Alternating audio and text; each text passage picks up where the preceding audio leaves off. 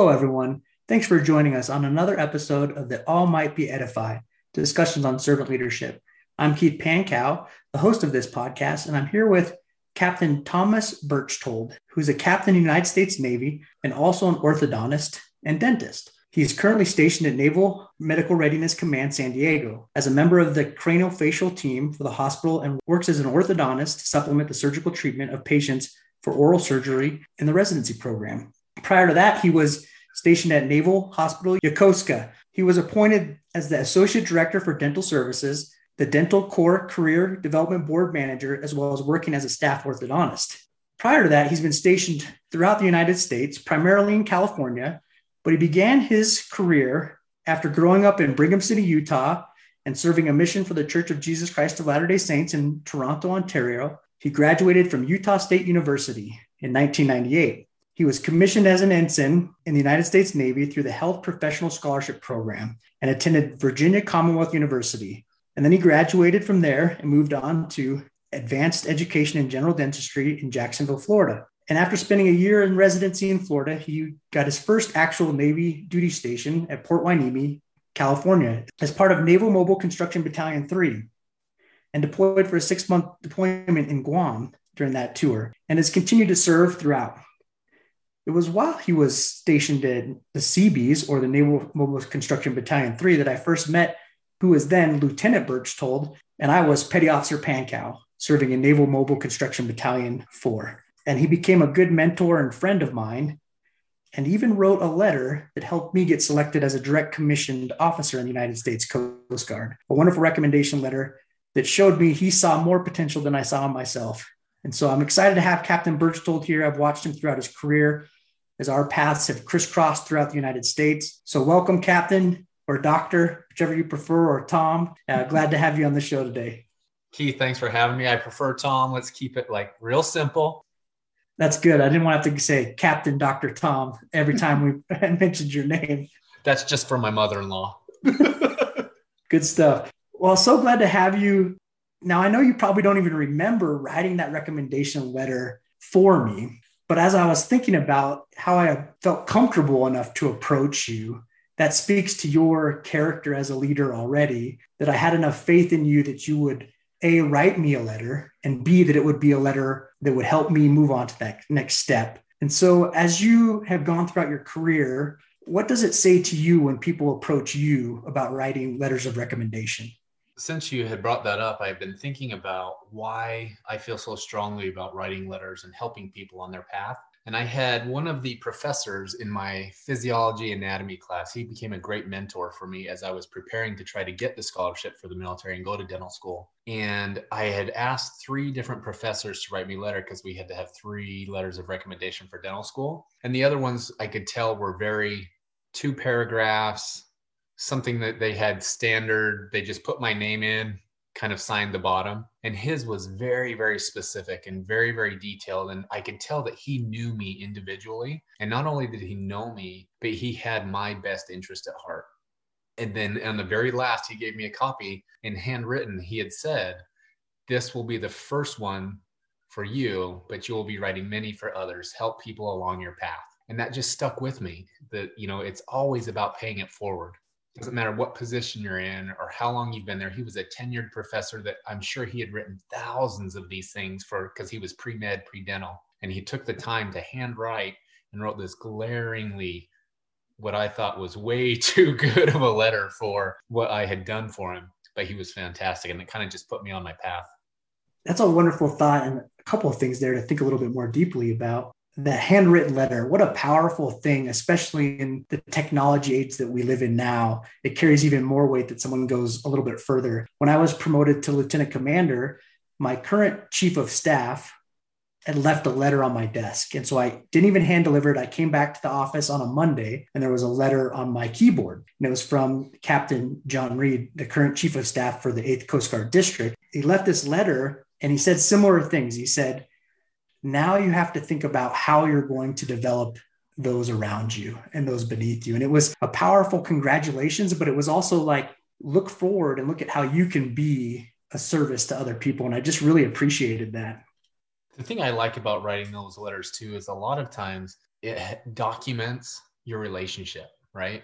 It documents the interactions that you've had or the chances that you've had to see them excel in positions where they may thought of, oh, I don't know if I can do this, but you empower them to a point where they excel and succeed, and you can just document that success for them. I find writing letters of recommendation for those that I truly have worked with and helped and mentored, it's very rewarding because you get to see the growth along the way. And they're usually not convenient to write. I will say I've written a few myself, and usually they come at times when you're really busy or something's going on, or there's always something else to do. And so it takes an active effort to really think about the person and make the time to do it. And so beyond what you say in the letter, I think the act of the time that you put into the letter is just a true example of servant leadership. It's also hard too, because when somebody's going for residency training or for specialty training, if they're going through the military, we have to rank them against each other. So if I'm writing 3 letters of recommendation, I have to say, hey, this is my number 1 candidate. This is my number 2 candidate. This is my number 3 candidate out of the 3 people. And being able to have a relationship with these people, or when I sit them down and have to explain to them why they're number 3, it's not a surprise, right? This isn't the first conversation that we've had about their path and what they need to do. And so I think it gives good opportunities as well to continue to try to inspire to help them to be a little bit more. And it shouldn't be a surprise. It should be right. An ongoing conversation. And if it's done correctly, if you've built up to that point in your relationship as leader and follower or coworker or whatever that relationship may be, if you've built a level of trust, you can then help them recognize what they need to go from number 3 to number 1 and not just accept that they're number 3 and that's where it stands forever. Right. And, having those conversations all along the way is one of those things as well. It takes time. And sometimes it's at the most inconvenient time of the day. You're busy with what you've got going and your leadership and your clinical and whatever it is with patients. And they want to come in and talk for a half an hour about certain things. And I think sometimes that's the fallacy of servant leadership, is we think we have to be all things to all people at all times. But I think it's about creating a culture where we can be the right thing to the right people at the right time that they need it. And so for me to say, hey, you know what, I can't talk with you right now, but I can give you all of my attention at 3:30. Let's meet at that time and we'll hash this out and get it done. I think it goes back to that building that trust. They know I'm not going to just brush them off. That's a great point, and such a valuable thing to have the self-awareness to realize that it's important to give the person all of yourself, to the best of yourself. And too often, I think we feel that we have to go in the moment, and that postponing or waiting, if you've built up the right amount of trust, is far more valuable than giving them 20% of yourself right at that moment and trying to rush an answer. And we've always had that interaction with, certain leaders where you approach somebody and they're not paying attention, and it almost builds more distrust in the relationship, because you're not getting the attention that you deserve for that thing that you're at the moment. So I think providing just a space and a time to be able to address those, to help them on that path, whether it's a letter of recommendation or whether it's issues, I think it's very valuable. Yeah, I agree with that. I've been thinking about this concept that Theo brought up in his podcast episode, and I did a blog post on it, on this virtuous cycle that's created when you first recognize you're good at something, or you have a skill or you have a talent, and then you decide you want to refine that and put in a little practice or a little effort. And then that practice and effort leads to a greater development of that skill or talent, which then leads to a desire to then do more practice or to refine that talent even more. And it creates a virtuous cycle that keeps giving on the returns. And I really feel this conversation, as a leader, we have this opportunity in both writing letters of recommendation and giving people feedback in the proper way, not rushed, and giving them our full attention. We have an opportunity to insert ourselves in and help bring people into that virtuous cycle so that it helps spin that wheel faster. And especially in the training or at certain times in our lives, we might feel that there's not a great reason to continue forward building a skill or a talent or progressing ourselves. And if we stay in that lull, or as a good Navy person would say, the doldrums, right? No movement, no wind. If we stay there and nobody helps us through it, that virtuous cycle can stop and it can break. So I just love this conversation we're having. Yeah. Being a orthodontist, I don't know what a doldrum is, but thanks for bringing that up.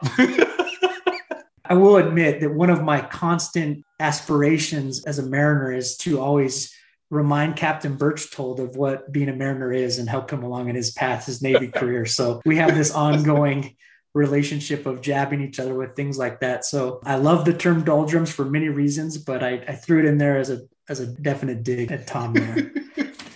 So, and that's good. I think it's also good to have fun with people and to enjoy our time together. I think when we know people want to be around us, it invites us to participate more and to give more of ourselves and to open ourselves up more so that they might recognize where we're at in that virtuous cycle so they can help us along. Well, that's interesting that you bring that up, because when you had mentioned how we met in the Seabees, as a lieutenant, my first leadership opportunity, I failed miserably because I thought I had to be a certain type of leader, and I had to have a characteristic of being hard and being cutting and yelling and disciplinarian and, you know, all the things that you see in the movies, like you have to be a certain person or certain type of way.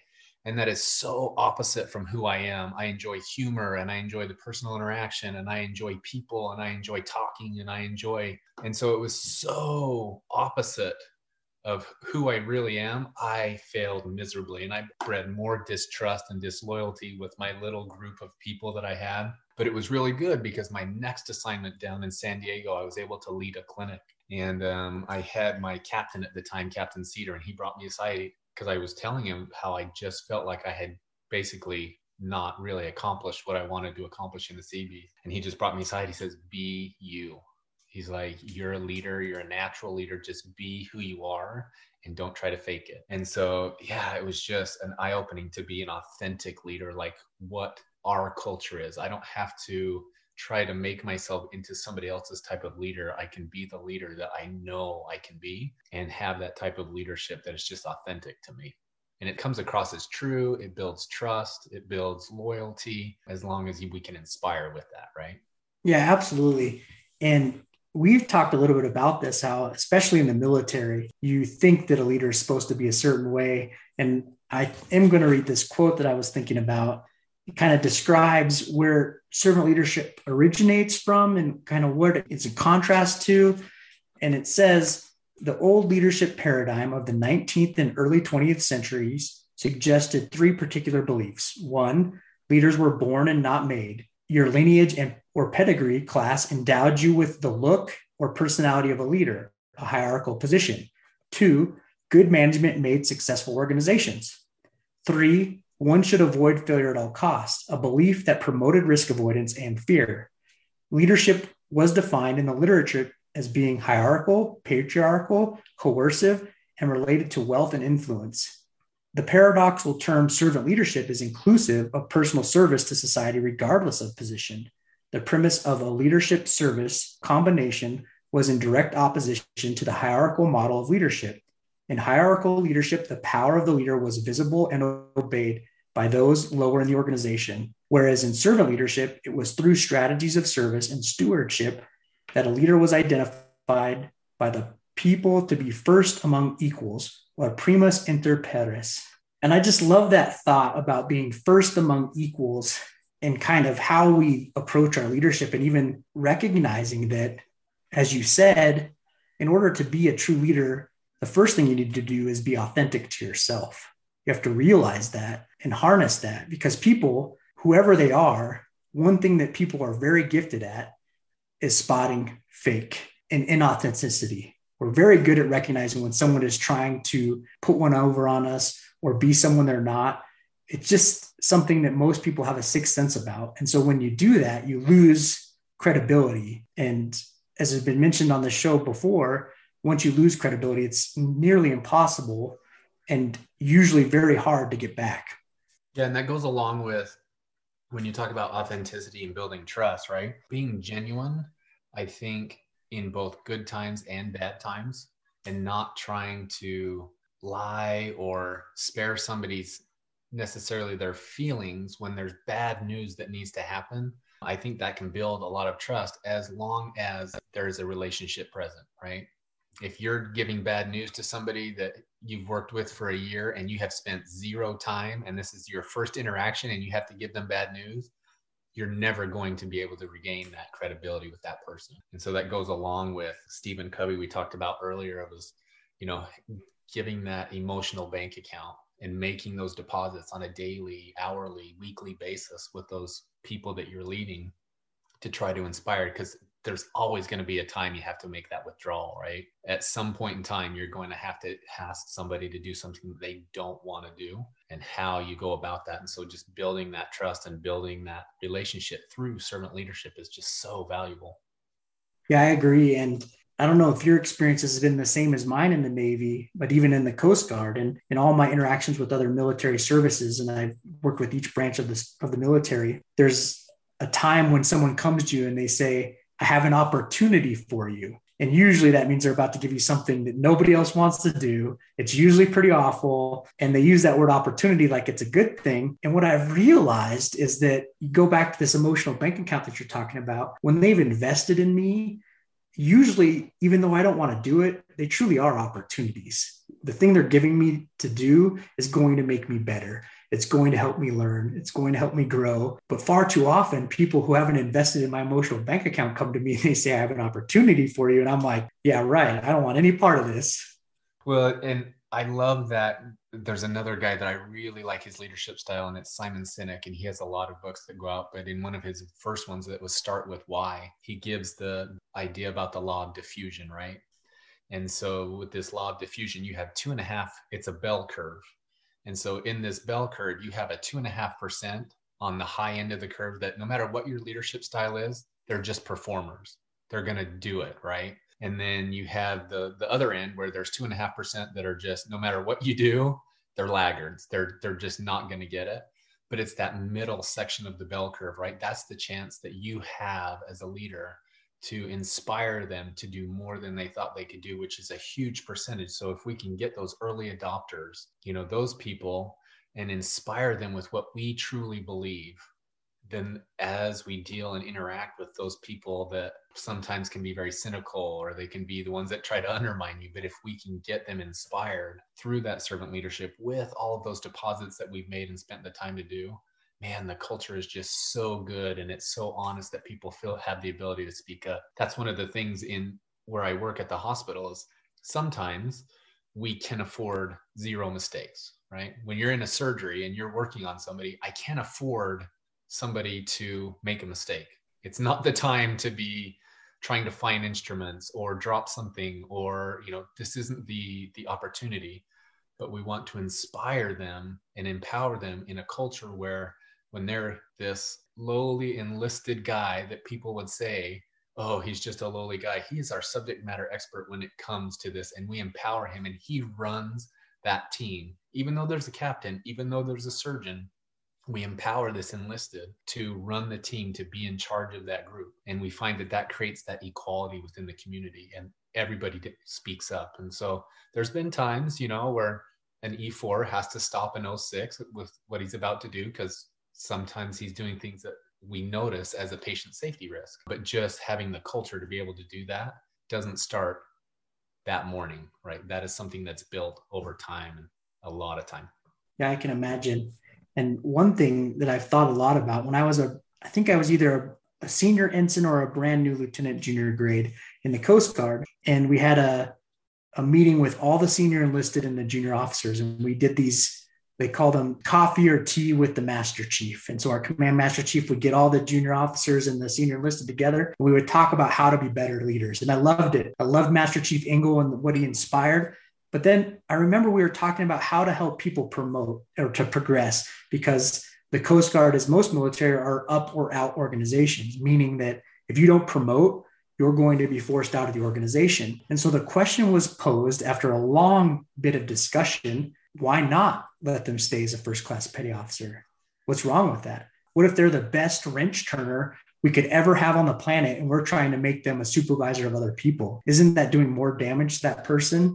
And it just changed my whole thought about what are we doing to people. And sometimes, and Captain Hannah talked about this in his episode, we're not trying to make mini-me versions of ourselves. We have to look at what they need to become the best version of themselves. And sometimes that might be a first-class petty officer that's the best first-class petty officer you're ever going to find. And if I force them into a different role, I'm going to hurt that. So how do you find that line of helping people push themselves beyond what they think is capable, but also being true to who they are and recognizing who they want to be and can be? That's interesting because that doesn't just stop as in the enlisted rank, right? In the dental corps, we have that very same thing. If you want to be a clinician and stay chairside and work on patients and be the best clinician ever, you're going to reach a point of maximum benefit, right? There's at some point in time, your promotability when you're compared with COs and XOs and people that are running hospitals and you're competing for the same jobs, those people are going to win the jobs, right? But you want this person to be as true to themselves and successful within themselves and find joy in their work, right? And I have found that as the career development board leader, it came down from having honest conversations. And so in going through and just spending the time to discuss, hey, I think that's awesome. You need to be this clinician and you need to be the best that you can, but you have to realize that this is what is going to happen. And so I think those honest conversations in a place of safety for that person. Nobody wants to have that conversation when you get passed over and you're getting a failing fit rep and now you're finding this out and you become very disgruntled, right? Having the person the opportunity to make a choice with the proper information and being educated so that they can accept the responsibility for their choice and having them be accountable to themselves for the choices that they're making, I find makes that a lot easier conversation when it gets down to it. I completely agree.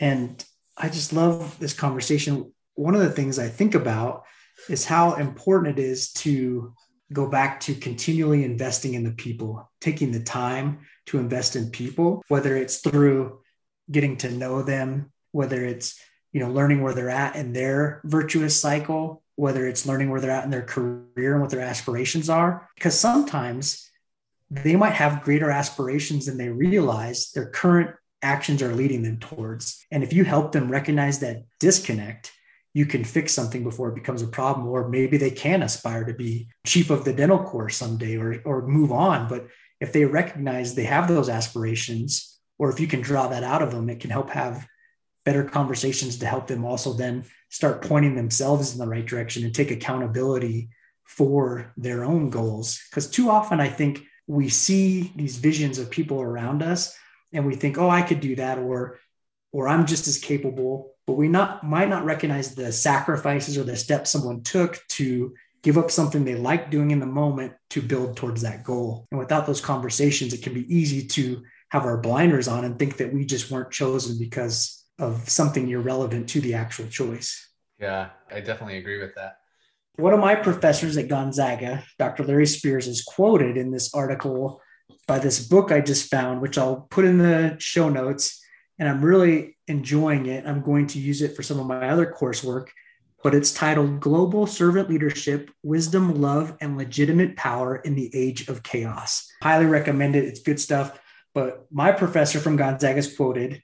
Larry Spears, CEO of Greenleaf Center for Servant Leadership, identified 10 characteristics of servant leadership: listening, empathy, healing, awareness, persuasion, conceptualization, foresight, stewardship, commitment to the growth of others, and building community.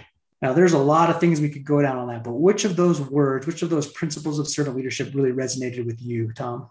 I really like the building community because it's a bigger concept than just sometimes what we think, because you can build community within your office or within your space. And you can also build community as a bigger whole within your city or within your area of location.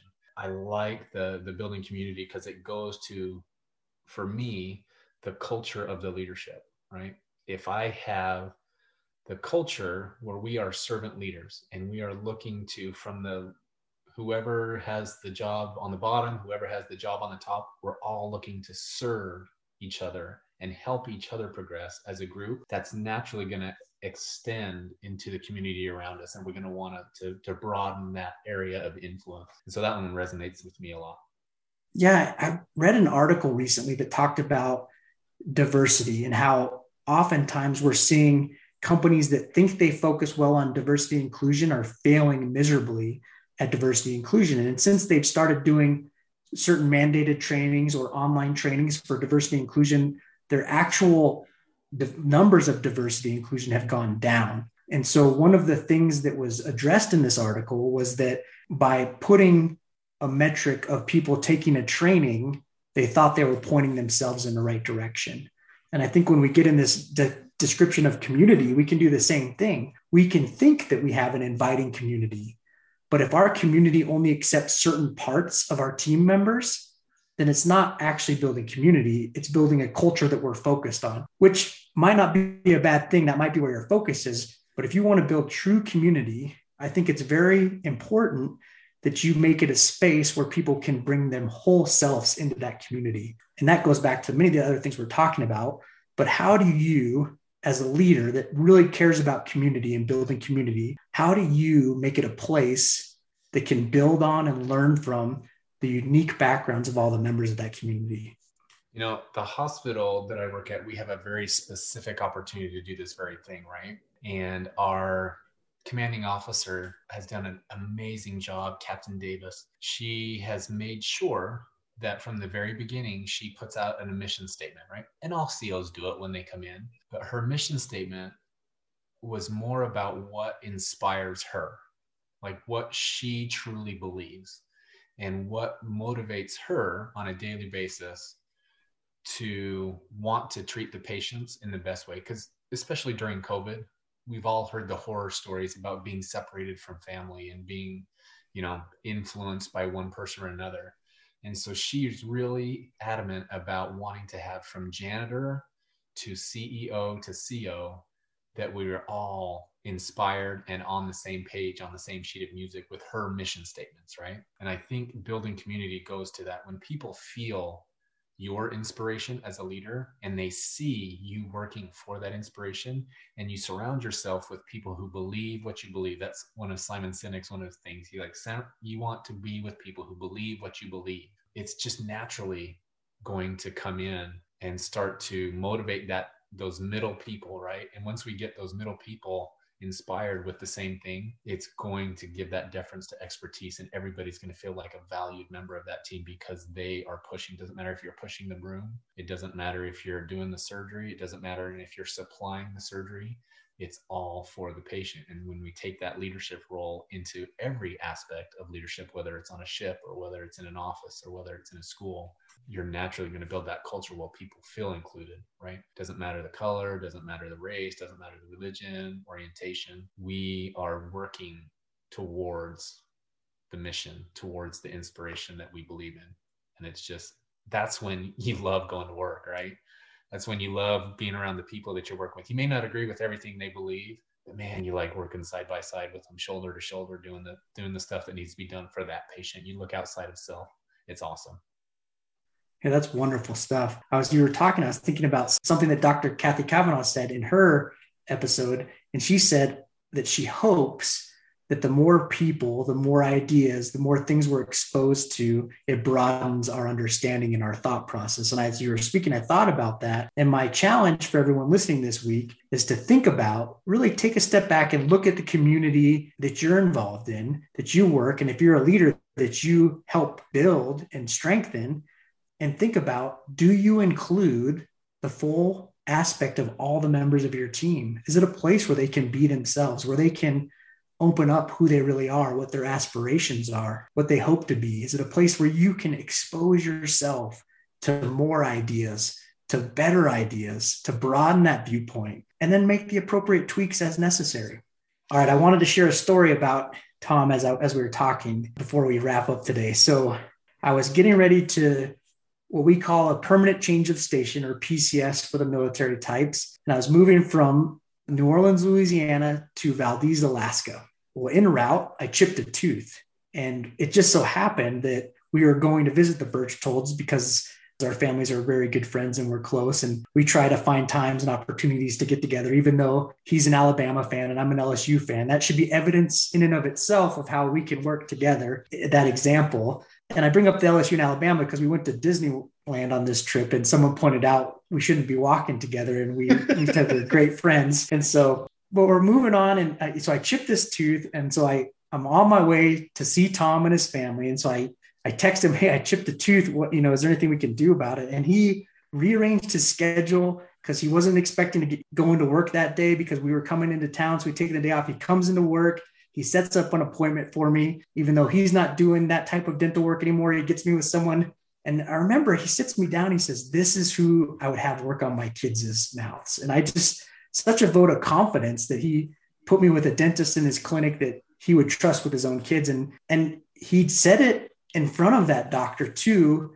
And I just remember sitting there and thinking, what a vote of confidence for everyone involved. And I just thought it was absolutely remarkable. And before I get into let Tom talk, I'll mention that as we were talking there, he was telling me about his work with Camp Pendleton and the Marines and how he'd gotten to participate in some facial reconstruction surgeries and work with some wounded combat veterans, and how he was explaining to me that it was the most meaningful work of his career. And he really felt like that he could be a part of someone else's sacrifice. And I don't remember his exact words, but that's what I took away from it. And so I just wanted to give you, Tom, an opportunity to kind of talk about both of those things, the opportunity to help someone in their moment of sacrifice, and also how to give people a vote of confidence that inspires them to be better.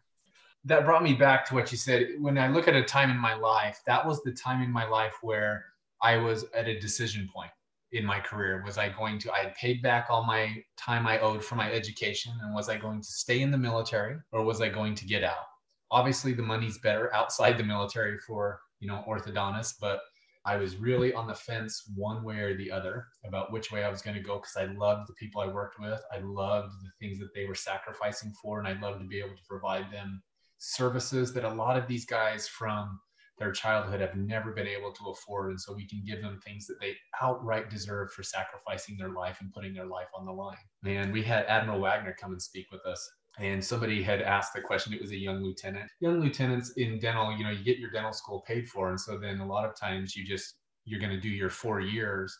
And we have about a 35% retention rate for our young lieutenants at the 5-year mark, because they pay their time back.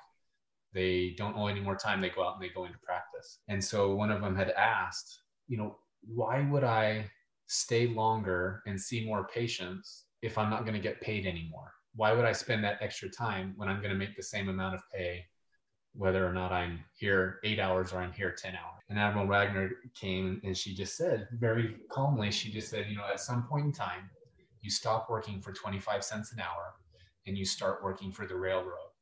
And that just affected me, because it's not always about chasing profit or chasing money or chasing the dollar or chasing production, right? There's at some point in time, we have that cause that inspires us to do more. And so being able to give that cause and help people see that cause and inspire them to do that more, I have found some of the most rewarding times. And so just building on that with some of our junior clinicians or our junior enlisted, and being able to help them build their confidence so that they can see in your actions how you treat people, that is what you truly believe. I think that adds so much more value. On a previous thought that we were talking about earlier, I remember what I was going to talk about, because a lot of times we come into people and you meet them and you think they're completely unmotivated. You think that they're not really willing to sacrifice for this cause. And sometimes it is completely and utterly situational. They just lost a mother. They're going through a divorce. They're not an unmotivated person. They're in a situational crisis that they need help, and they may not know how to ask for it, right? And so sometimes, again, having that place of trust where we can sit down and have an honest conversation of, hey, your performance is usually this, and now it's this. Like, where's the disconnect? What's going on? I think that's the ultimate definition of servant leadership, is helping them when the chips are down and they're not doing what they can do, and helping them get back on their feet. Because sometimes they're not giving you what you need, right? I need you to produce X and you're producing Y, and that's not going to cut it. But it doesn't mean you cut that person off. It means that we spend the time to get them back on their feet so they can be that person that they are. Yeah, absolutely. Or if they really aren't the right fit, getting them to a place or an organization where they can be a better fit and helping them become the best version of themselves. Because I love that thought, stop working for 25 cents and start working for the railroad. And it's so valuable to these discussions about servant leadership because we not only want to stop working for 25 cents and start working for the railroad, but we want to help other people stop working for 25 cents, stop working for minimum wage, and start to work for their goals, their potential, and also to build our organizations to the best and brightest in all the capabilities that we hope and dream they can become. And you hope your culture is so strong and that your inspiration is so bright that when the wrong fit comes in, they excuse themselves because they just don't feel comfortable in the spot that you've created, right? If it's just not the right fit and they're not really on board, that a lot of times they'll just be, you know what, I don't think this is for me. Yeah. And what a great way to help them see early on that a better option is better for them. Well, I've really loved talking with you, Tom. I always love getting together with you, and I'm sad that we live so far apart now, but it's been a wonderful opportunity to reconnect. Well, before we end, do you have any final thoughts you'd like to share with those listening today? I think the only thought I have is to follow the inspiration of one of the greatest leaders in known history, Nick Saban, and just say, roll Tide. Yeah, we're going to have to cut that out. Go Tigers. It's been a pleasure, Keith. Thank you. Well, thanks everyone for joining us, especially you LSU fans. We will accept Alabama fans, as you can see, and we love all of you that come to listen. And I truly, truly hope that you, as you listen, are thinking of others and how you can inspire them and motivate them and reach out to them. If you feel it's valuable, please share this podcast with them and invite them to listen. And if you have people that you think would be great to be on the podcast, please send me recommendations. I would love to have other recommendations. And please rate and review the podcast. And thanks for joining us on another episode of the All Might Be Edified discussions on servant leadership. Have a wonderful day.